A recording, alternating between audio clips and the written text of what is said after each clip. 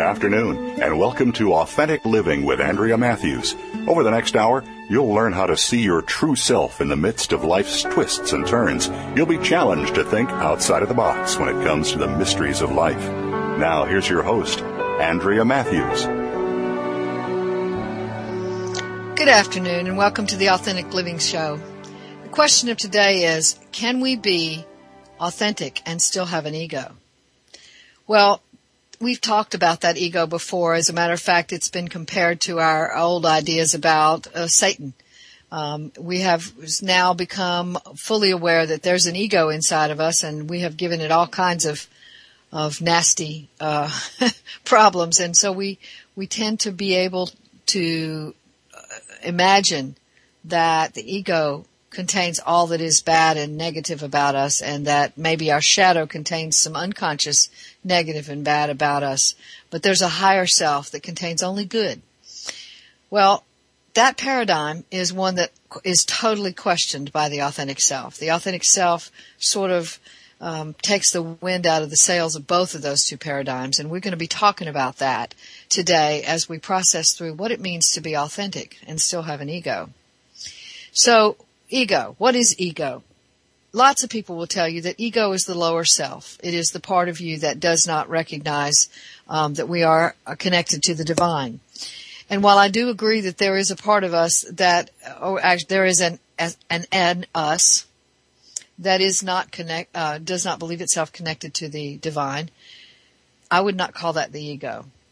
And I think calling it the ego is problematic, and it is problematic because when people think of that there's a part of themselves over which they have little control that is so powerful that it can keep us from seeing who we are, then we tend to project onto it all kinds of negativity. And in the process, what we're doing is we are holding negativity inside of us, and with a whole notion for what negativity actually is, and we will talk some more about those definitions, negative and positive as well. But I guess what I want to say today is that the ego is considered to be a problem in our lives. It's something we have to overcome by many people, and that started with a language, I think, that was used by the Course in Miracles. And that language said that ego was the problem, and the ego thought of itself as separate from the divine. Well, I mean, it's a language, okay? But giving it that name is problematic because the ego is something with which we identify. All right, so let me explain what I mean here. So many of the people that I see in therapy and as listeners and readers tell me about having struggled with that bad old ego and how they've tried to overcome the ego and to surrender to a higher self and to be something else than the ego wants them to be. And what that means is that they end up having to try really hard to think positive and feel positive and be good and do the right thing, and that ends up with the same old paradigm that we found when we were living in the old traditional mode that said we had to be good people in order to get to heaven. We had to be good people in order to finally arrive at a destination in which we were like nirvana, in which we were able to be free of all pain and suffering and the like. So that struggle to overcome ego and become a higher self is problematic. Why? Because it keeps us in a dualistic mindset. It keeps us in a mindset that says, I'm not one person, I'm two people. One of them is my ego and the other is my higher self, and I have to step over the ego in order to get to my higher self. But I don't really know how to do that, so I'm in this perpetual struggle trying to be something other than what I experience myself to be. That totally supports duality, all right? And that's why it's problematic, because it has a person struggling against themselves to become something they cannot even imagine being, all right? So it's really important that we dismiss the term ego.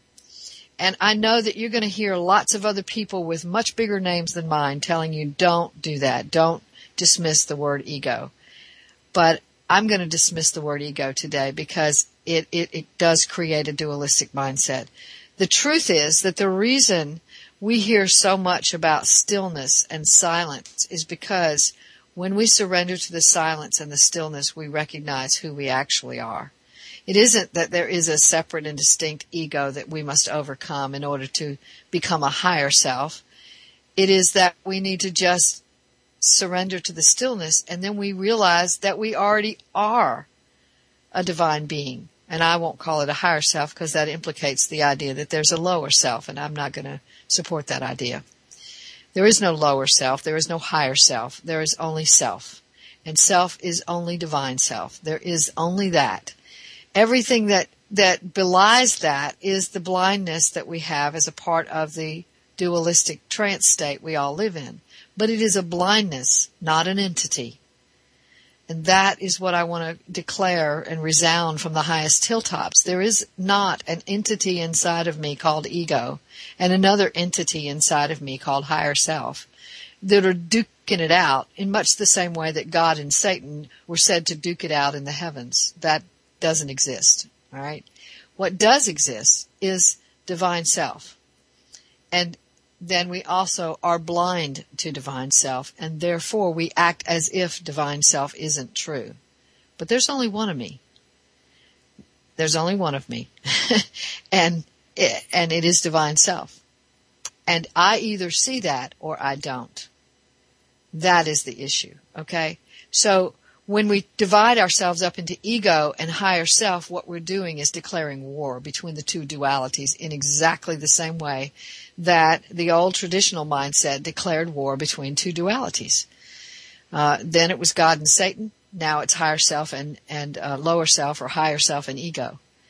And that perpetuation is not even conscious to us. It's amazing to me how many times I hear New Thought people talk about the higher self and the lower self without even realizing that they're perpetuating duality. And that, can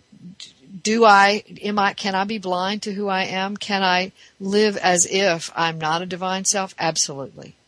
But that is still me. I'm still in there. And the divine self is still very active in that process as a kind of undercurrent to what I'm doing that sort of is a foundational premise. So here's how that works.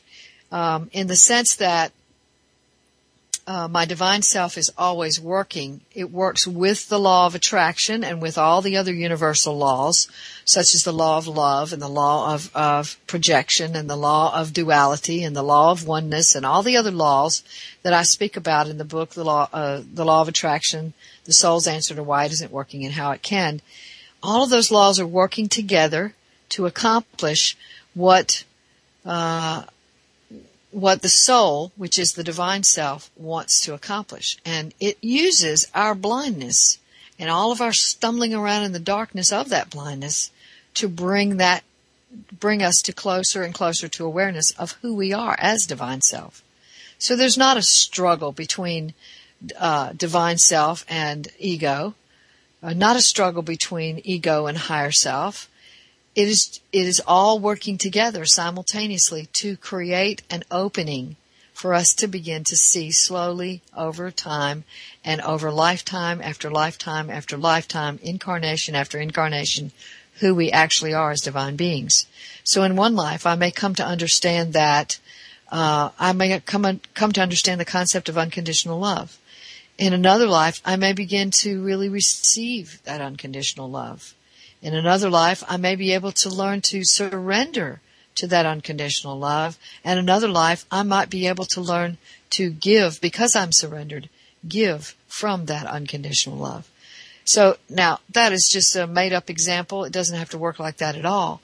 But what's happening there is a process of unfoldment that happens over lifetimes, in which the soul is completely participant, in which the divine self completely is empowered to accomplish what it set about to accomplish in that lifetime, even through all the mistakes, all the quote-unquote sins, all the ways in which we don't see ourselves as divine beings.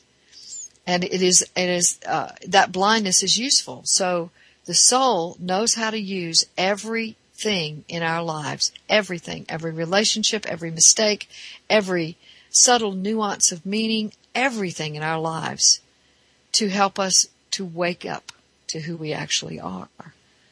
And that's what's going on. There's not a battle that we have to duke out. There's actually one thing and one thing only, and that is surrendering to who we actually are. So that's when we wake up and we go, oh, that's who I am. So when I meditate in the mornings, I'm not saying, let me see if I can find my higher self. Let me see if I can put away my ego. I'm simply stepping into the stillness, and the stillness informs me of who I am. That's why we read the text, be still and know that I am God, because it says be still in order to know who you are. But the stillness only allows us to see. It doesn't change who we are. So in that sense, what's happening is we are in that moment of meditation where we step into the stillness, we're waking up. If only temporarily, we're waking up to see who we actually are. And in that process, we are being able to step into it a little bit more and a little bit more and become more and more conscious, more and more aware of who we are and how that lives. So we're going to talk about that, how that lives part, right after the break. Stay tuned for more.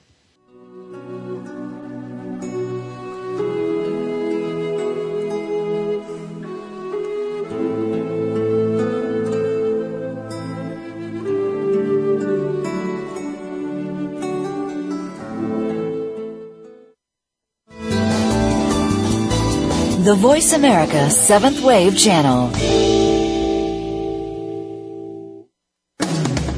Are you tired of the government squandering your tax dollars on bailouts and overpaid bureaucrats? On Free Markets with Dr. Mike Beitler and his guests explain why big government regulations are the problem and innovative businesses and free markets are the solution. Listen to Free Markets with Dr. Mike Beitler, Thursday mornings at 10 a.m. Eastern Time, 7 a.m. Pacific on the Voice America Business Network.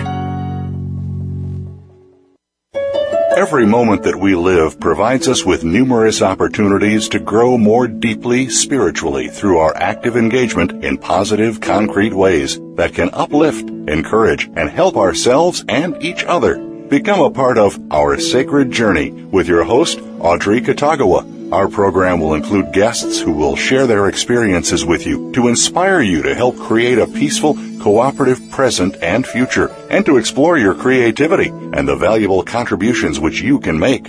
Our Sacred Journey airs live Mondays at 6 p.m. Eastern, 3 p.m. Pacific on 7th Wave.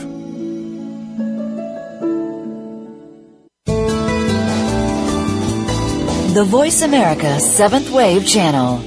Be extraordinary. Be the change.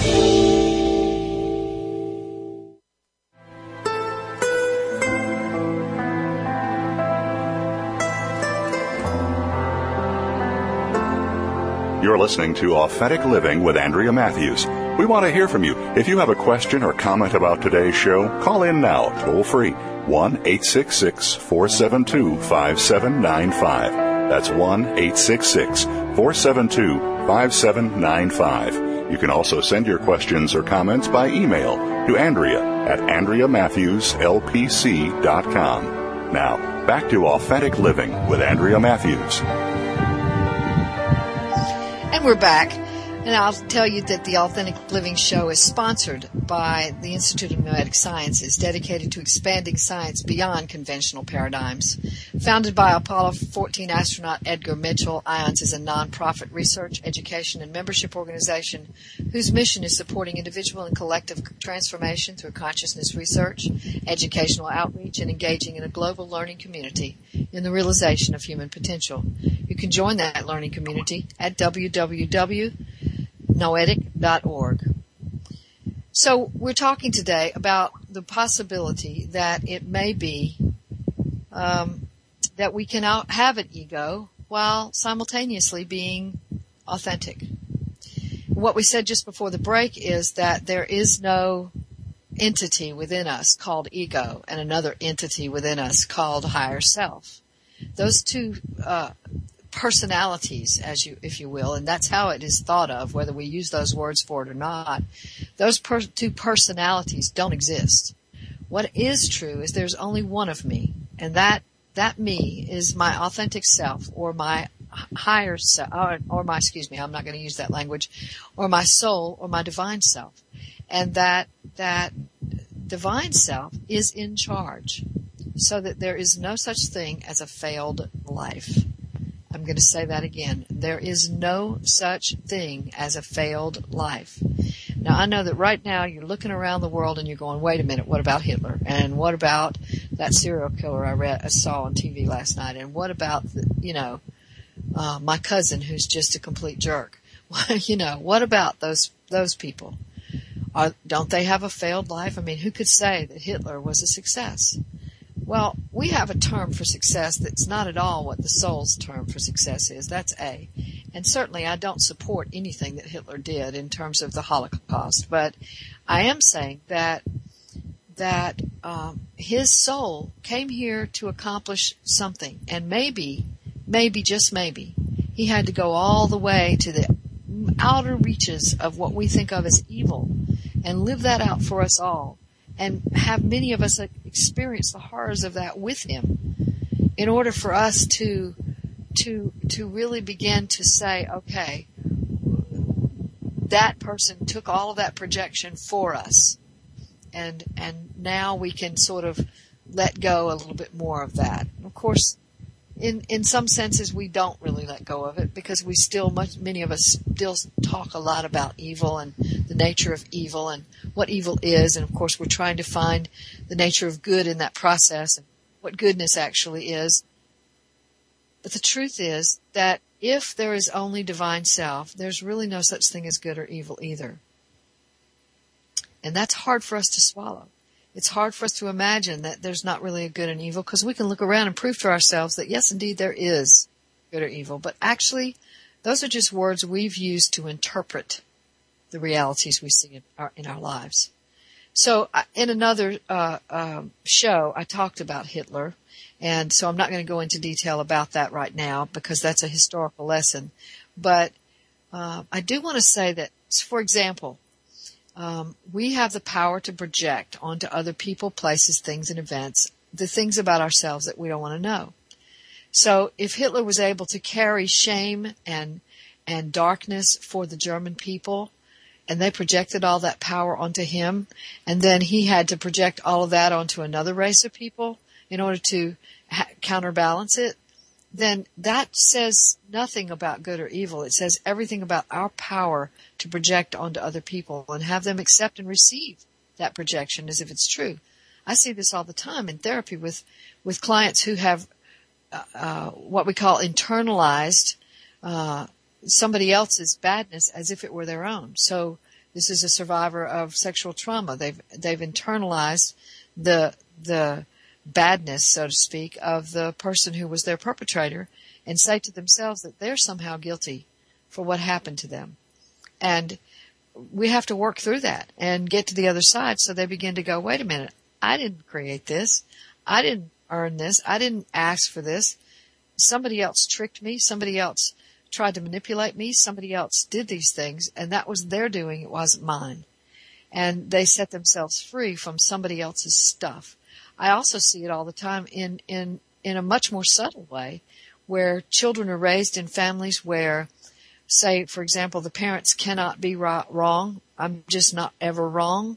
So somebody in the family's got to be wrong for them, because somebody's got to handle that other polarity.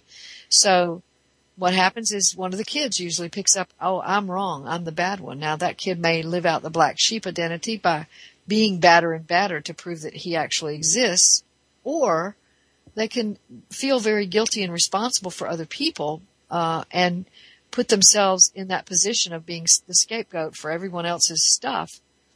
And that is very hard for them to work through, because they believe it. They believe that they are actually bad people, and if they aren't doing everything perfectly, that they're bad.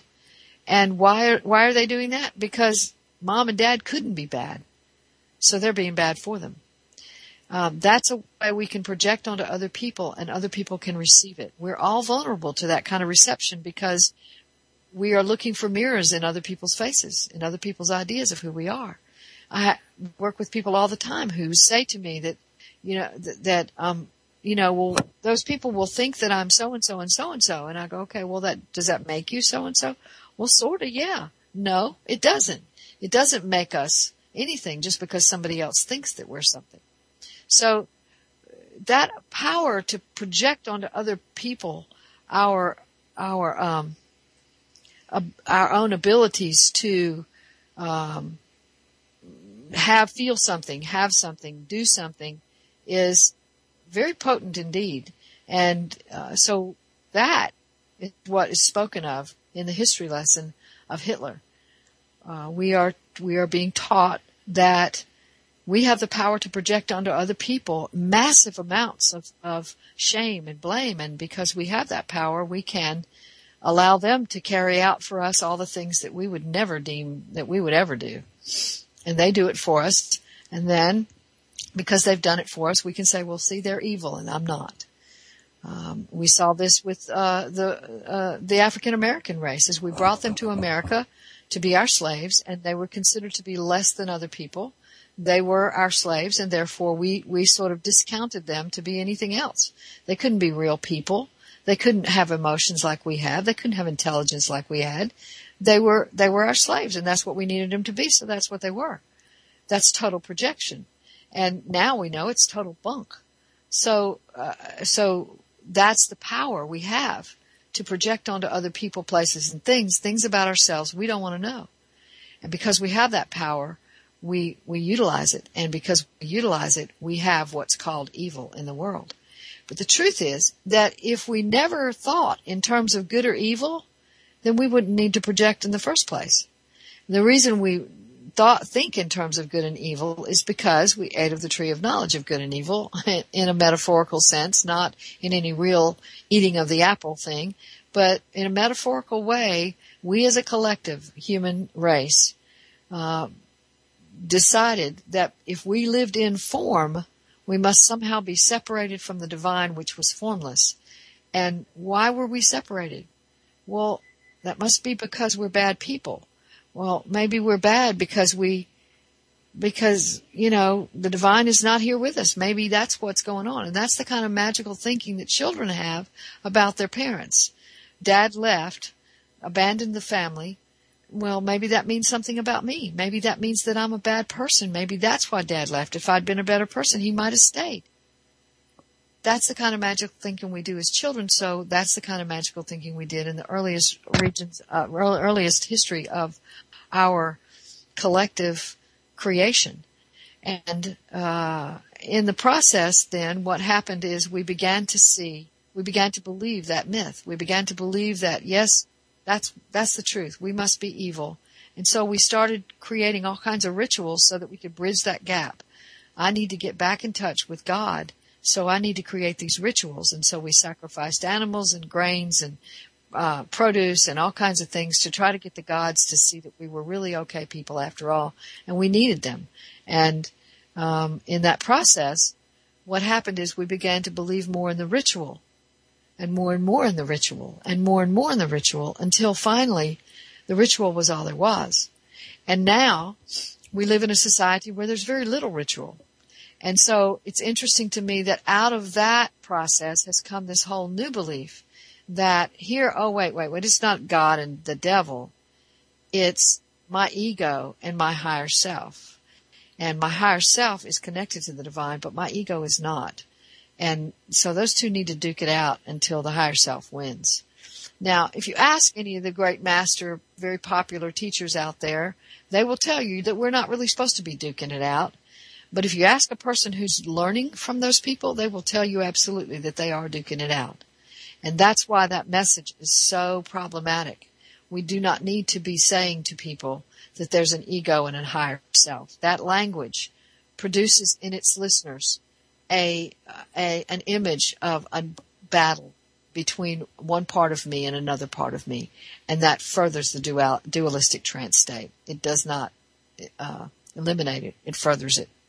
So that's why I refuse to use that language, and there may be greater names out there than me who will tell me that I'm all wrong and that the Course of Miracles said the word ego, so therefore it's true. But just like I don't believe that the Bible is an inerrant Word of God, I do not believe that the Course in Miracles is the inerrant Word of God. And in my opinion, the word ego, as it's used in that book, is errant. So, I guess what I would say about this is, how then do we begin, as we said in the last break, how then do we begin the process of living fully aware of who we are as divine beings? Well, first, we don't do it.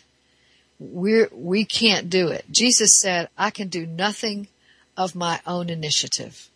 And what is meant by that, and Buddha talked about a self and no self, and the Bhagavad Gita talks about the divine self that isn't blind, and how our blindness keeps us from seeing. These things are giving us the information that there is some kind of surrender to seeing that has to happen. When Jesus said, I can do nothing of my own initiative, he was not saying he can't do anything. He was saying there is another initiator inside of me. And that is what we need to really come to understand. What we really need to believe to be true is that initiator inside of me is creating the unfailed life. My blindness can't create that, but that initiator, that divine self that is actually the only real initiator, absolutely can. And we're going to talk about that initiator right after the break, so stay tuned for more.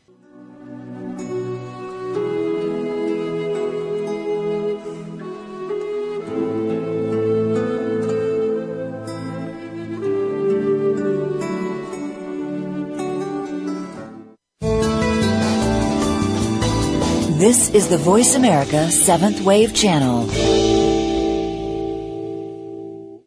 Do you ever ask yourself, why am I here? What is my purpose in life? What do I do next? Life energies are based on the chakras, and this is the foundation of holistic healing. Find the balance in your life by tuning in to Healing Possibilities with your host, Tracy Makarenko. Through engaging guests and Tracy's spiritual guidance, each week we'll explore a different modality of healing designed to help you find peace and wholeness. Listen every Tuesday at 10 a.m. Pacific Time, 1 p.m. Eastern Time on the Voice America 7th Wave Channel.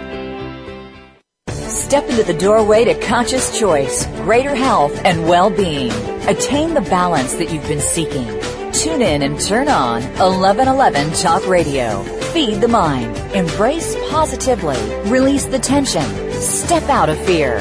Host Simran Singh will help you broaden your mind and open your heart toward a greater understanding of how to take charge of your life. 1111 Talk Radio is here every Thursday at 7 p.m. Eastern Time, 4 p.m. Pacific Time on 7th Wave Network.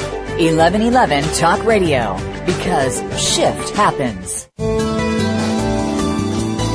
Be visionary. This is the Voice America 7th Wave Channel.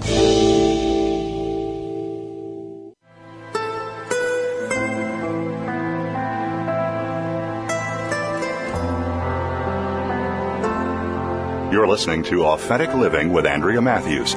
We want to hear from you. If you have a question or comment about today's show, call in now, toll free, 1-866-472-5795. That's 1-866-472-5795. You can also send your questions or comments by email to Andrea at AndreaMatthewsLPC.com. Now, back to Authentic Living with Andrea Matthews.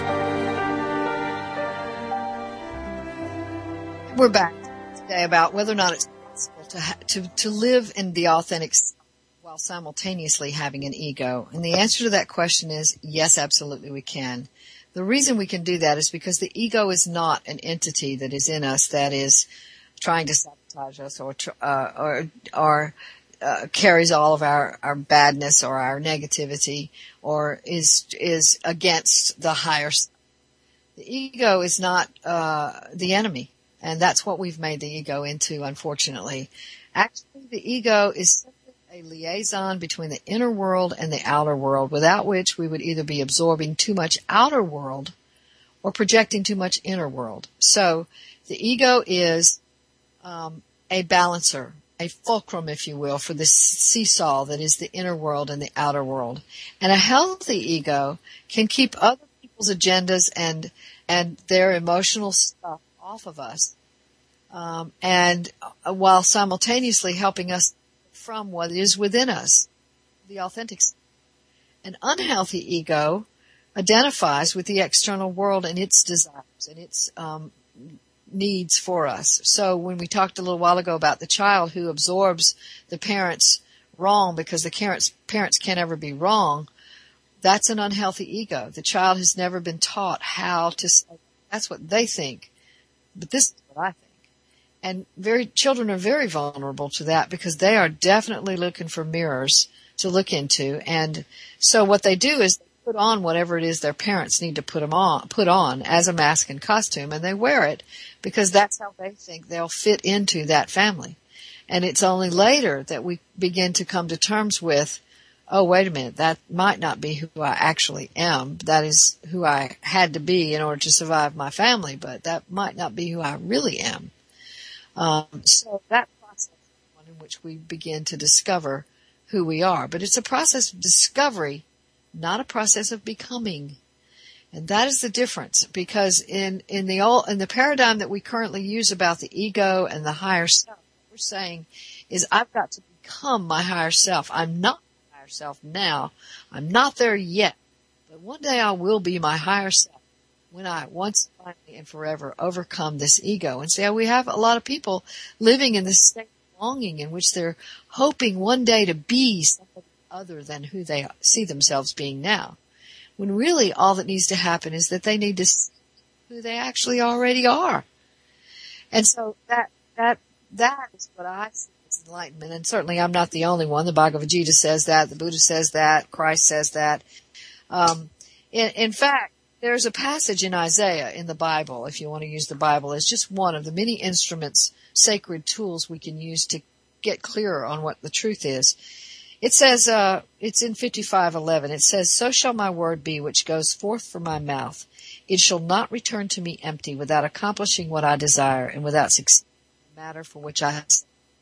So what that says is, there is no way that the divine self or the soul can fail. The soul, the divine self within each, that is us, is going to accomplish its desire in every lifetime, in every incarnation. It will accomplish what it's set out to do. If the person goes to the absolute outer limits of what we consider to be evil, yet the soul will use that to bring further awareness to the divine self. It will use that not only in the life of the individual who went to those outer limits, but it will use that in the life of everyone that person touched, to help that person become more aware of who he or she is as an authentic being. Now, we might go, I didn't get that when, my mother or my father abused me. I didn't get that I was an authentic. How come that didn't work? That must have failed. Soul's not doing its job. No, it's a process. And that is something we absolutely in the West have no tolerance for, is processes. We want to know right now exactly what's going on. We want to hear the answer right this minute. In that process, and because we want that, we ignore the processes that are going on as undercurrents. And that's what I was talking about before the break when I talked about the initiative inside of us. The initiative is always creating something new and beautiful out of everything that happens. Will we experience that creation? Not if we're blind. Not if we're living in the state where we believe ourselves to be separate from the divine. No, we will continue to live from that other place. We will continue to experience that other reality in which life sucks and then you die, but the initiator is initiating. And in order for us to come to know that, we have to be still. That's what is meant by be still. Know that I am divine. Know that I am God. It is I am. I can be still to know that I am divine, that I am God. Jesus said, don't your scriptures tell you that you are gods? But very rarely do we hear that particular statement that he made preached on in church.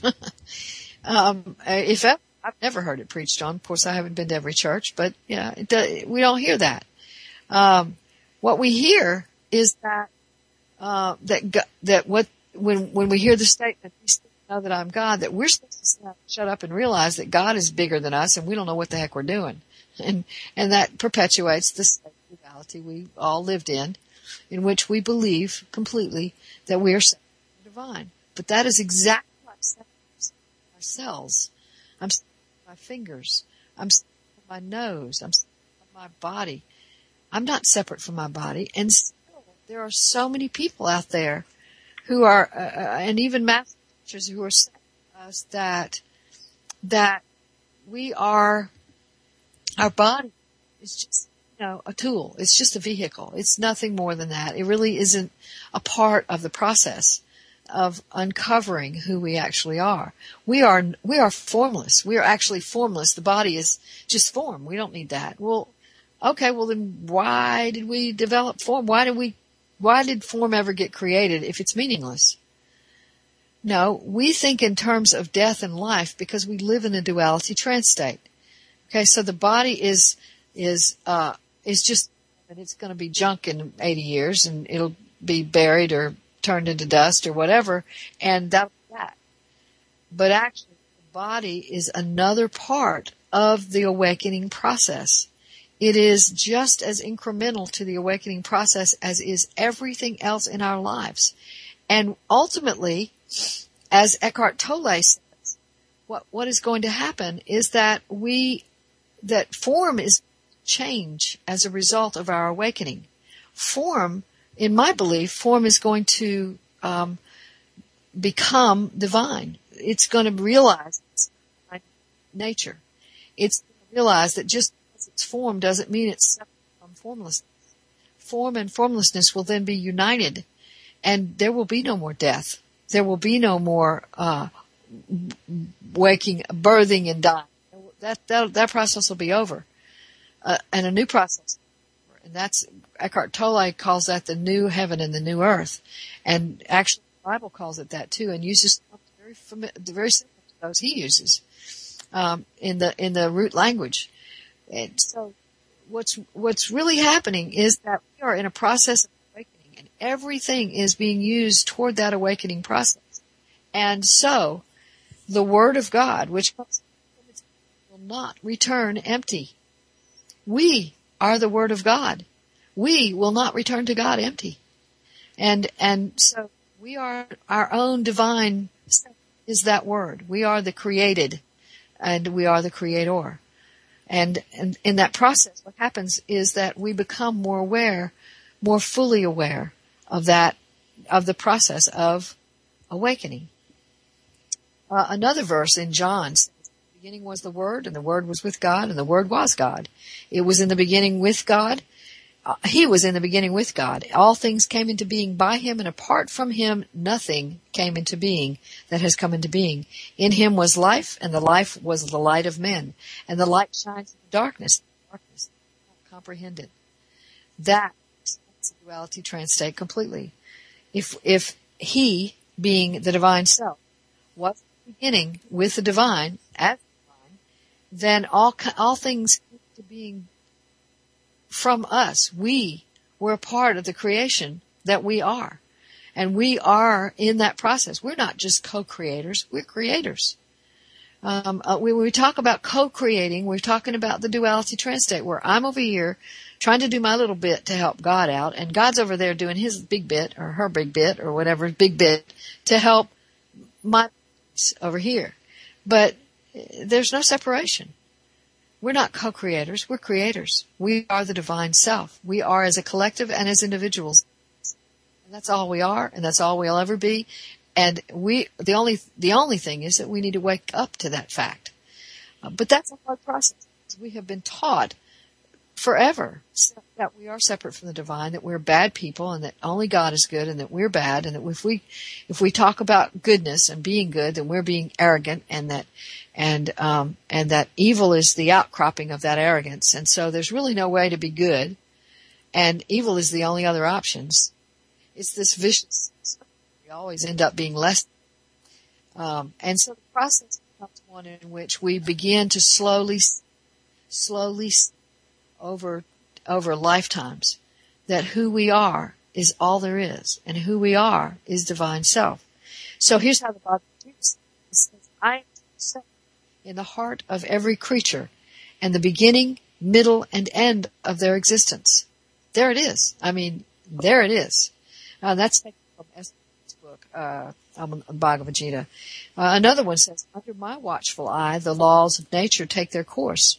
Thus the world's action, thus the animate and the inanimate are created. The immature do not look beyond the physical appearances to see my true nature as the Lord of all creation. And if you go back to the other one, the Lord of all creation is the true self of every creature. So that's how the Bhagavad Gita says it. I am to be found in every creature, Arjuna, for without me nothing can exist, neither animate nor inanimate.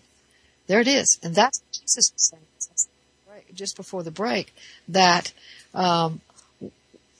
we're going to that the initiator in every one of us is the divine self.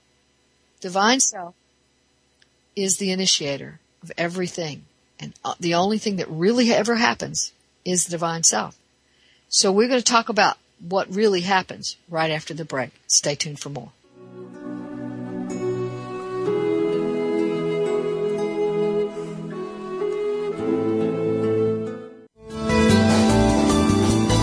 The Seventh Wave Channel on the Voice America Network. Are you looking for alternative sources of spiritual development? Listen every week for Exploring the Divine Within with host Patty Scrivens and her guest co-hosts. You'll be inspired to connect with the divine within yourself. We are all loved, and while we seek for it in different ways, the truth is that we are all looking for the same thing and doing the best that we can. When you understand that, you can embrace it. Feel a sense of calm and true joy. Tune into Exploring the Divine Within, Wednesdays at 11 a.m. Eastern Time, 8 a.m. Pacific Time, on Seventh Wave. The Mayan calendar tells us that we will be entering into a 260-day opportunity for us to engage in conscious co-creation with Great Spirit. How will we prepare ourselves for this exciting and unprecedented time in Earth's history? Peter Tong has dedicated over 20 years of his life's work to exploring that which is beyond understanding. Peter will help increase your awareness and education on this enlightening transformation in consciousness. Awakening to Conscious Co-Creation airs live Wednesdays at noon Pacific Time, 3 p.m. Eastern Time on Seventh Wave Network.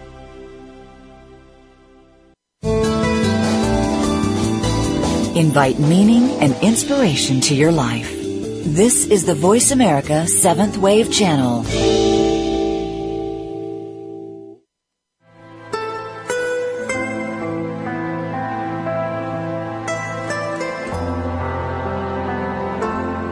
You're listening to Authentic Living with Andrea Matthews.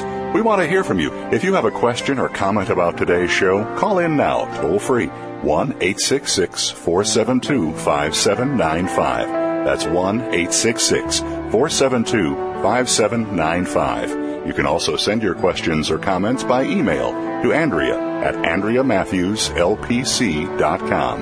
Now, back to Authentic Living with Andrea Matthews. Okay, we're back. I think that I'm just going to go ahead and say that we had some technical issues over the last segment of the show, and I want to just sort of go back over just a little bit of what I said in the last segment. What I was talking about there was the one of the statements in the Bible that says that the Word of God, the Word of the Divine Self, will not return empty. In other words, we are that Word, we are that creation, and we are the Creator, and we will not return from any lifetime empty. There is no way to have a failed life, because the soul is the initiator. The soul is the accomplisher in a lifetime. So when Jesus said, I can do nothing of my own initiative, what he was actually saying is nothing really happens unless the divine does it. I want to say that again. Nothing really happens unless the divine does it. So when people talk today about illusion, there's a lot of talk based on the material found in the Course in Miracles about illusion. that the world as we see it in matter is an illusion, we are just furthering the duality trance state. The world as we see it is not an illusion. Form is not an illusion. It was created as form to be form. Form is real. It also is part of formlessness, as we see from quantum physics, that a table or a chair is not just the table and the chair. It's a lot of molecules and empty space and quarks and whatever comes below quarks and whatever comes below that. So there's a lot of space inside every piece of matter. And that alludes metaphorically to the fact that there is divine essence in all of matter. Every animate and inanimate object. That's what the Bhagavad Gita says. It says, under my watchful eye, the laws of nature take their course. Thus is the world set in motion. Thus the animate and the inanimate are created. And it also says, and I read this in the last segment, but I'm reading it again in case you didn't get it because we broke up. I am the true self in the heart of every creature, and the beginning, middle, and end of their existence. That is from Iswaran's Bhagavad Gita. And what it's saying essentially is that the I am that I am is the divine self. The I am that I am is the divine self, and only that actually accomplishes anything on this planet. There's nothing else accomplished. All of my efforts, all of my work, all of my striving, all of my trying to be a good person, all of my trying to be that, overcome that ego and become my higher self is for naught, unless the divine self does it. There's only one activity that's happening, and it's divine self activity. Everything else is just more of the belief in duality, more blindness. So actions that are created from blindness are really dissipated. They're just energy that just sort of goes out and is dissipated. Even when it seems to be extremely consequential, it doesn't have the kind of impact that we think it has. It only has the impact that the soul utilizes. So while we may be reeling from the death of an uncle or an aunt who was murdered, let's use a really horrible example, and we might be just devastated by that and think, okay, well, the cause of my devastation is their murder, and the cause of their murder is the murderer, and the murderer's an evil person because they did this to them and they did it to me. What we're really saying is that's all that's happening here. But actually something else entirely is happening of which we are unaware. And the reason we're unaware of it is because we're blind, because we live in the duality trance state. And so what our awareness is made up of is a continual process of opening and surrendering and surrendering. So as I step into the stillness and become aware that I am divine self, that my beingness, my body, my mind is divine self, then I realize that the body is just as much a part of this process. It's not something that just is going to be junk at the end of my life and I'll just, it's just a vehicle I'm using and it's nothing more than that. It has no more merit than that. No. The body is the form that was created in the beginning to have meaning. The reason we have form is because we are, that's what we were created to have. That's what we're doing here on this earth, is experimenting with form. What is it like to be form? Well, right now, the experiment is all about, well, does that mean that I'm separate from the divine? But ultimately, we're going to answer that question with a hearty no. Form and formlessness are one. They are the same thing. And mind and matter are the same thing. And soul and matter are the same thing. We're going to get that. And when we get that, form is no longer going to die. Form is going to no longer get sick. Form is going to no longer be temporary. It will not be considered to be a vehicle for our existence. It will be a part of our existence, a part of the beingness that is I am that I am. So, there's lots of material out there that you can find this in, and I've got a book coming out later that's going to talk about it as well. I've also talked about it in my book, The Law of Attraction. You'll also hear it in Eckhart Tolle's work, where we begin to see that there'll be a new heaven and a new earth.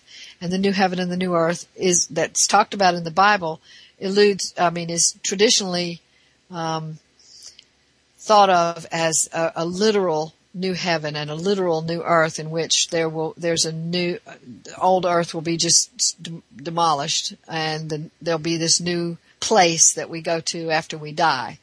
And that's not at all what those texts actually mean. When you look at the root language, what they actually mean is we will become conscious of the heaven that is already within us all the time. And we will become conscious that the body is a part of that heaven already. And so there is no separation between body and soul. There is no separation between life and death. There is no separation between divine and humanity. There is no separation. But in order for us to come to really know that, we have to sit in the silence and the stillness for a while, and then we feel it. We know it. We sense it. It becomes a knowledge. It becomes not just an inner knowing, and a body knowing, a mind knowing, a soul knowing. We come to know I am that I am. Be still to know that I am God. Be still to know that I am God. I loved what Marianne Williamson said at the end of one of her last interviews with Oprah Winfrey recently. Oprah said, did she have any last words to say? And Marianne said something to the effect of, I am, and then she paused and she said, God. I am. And Oprah asked her to repeat it, and she said, I am, paused again, God. And God was said very quietly. Now, that's how we typically want to say that. We don't want to shout from the rooftops that we think we're God, because people think we're nuts, and they'll come after us with the paddy wagons and the straitjackets. But the truth is that if every one of us is divine, then there is no Messiah complex taking place. It's just that we are all divine beings. We were here in the beginning. We'll be here in the quote-unquote end, although there is no end. And we will be living from who we are. So the question asked in the beginning of this show was, is it possible to be authentic and still have an ego? And the answer is yes, if we change the definition of ego. Ego is not an entity that lives inside of us that dictates our actions and makes us do bad stuff. Ego is a liaison between the inner world and the outer world, without which we would take on too much of the outer world or project too much of the inner world onto the outer world. We say, in my field, the mental health field, we say that a person who has a weak ego is, it's possible for them to have things like hallucinations or psychotic episodes, because they're projecting what's on their inner world onto their outer world. Now, that's not what psychiatrists say. That's what Andrea says. But we're projecting onto the outer world what we see in the inner world. So it seems that it's really, really real to us. That's what hallucinations are. And while they're also biochemical, they are very definitely something that we need to pay attention to in terms of the ego. So we've answered our question that we set up today. Is it possible to be authentic, which is being divine self, and also have an ego? And the answer is yes. We need to stop thinking in terms of ego and higher self, and we need to start thinking in terms of being who we are as divine self. So next week we're going to be talking to Denise Linn about her latest book, and you don't want to miss that. She's going to be a wonderful, that's not next week. That's on the 19th. Next week, we're going to be talking again to Brian Weiss. My apologies. We're going to have a redo of Brian Weiss's show that was done on March the 14th of this year. So you don't want to miss that. If you missed it the first time, tune in. And remember, your job, should you choose to accept it, is to give birth to yourself.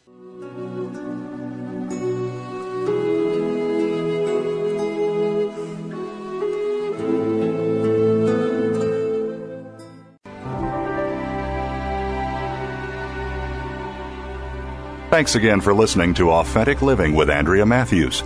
Join us again next Wednesday afternoon at 1 p.m. Pacific, 4 p.m. Eastern Time, here on the Seventh Wave Network. We'll talk again next week.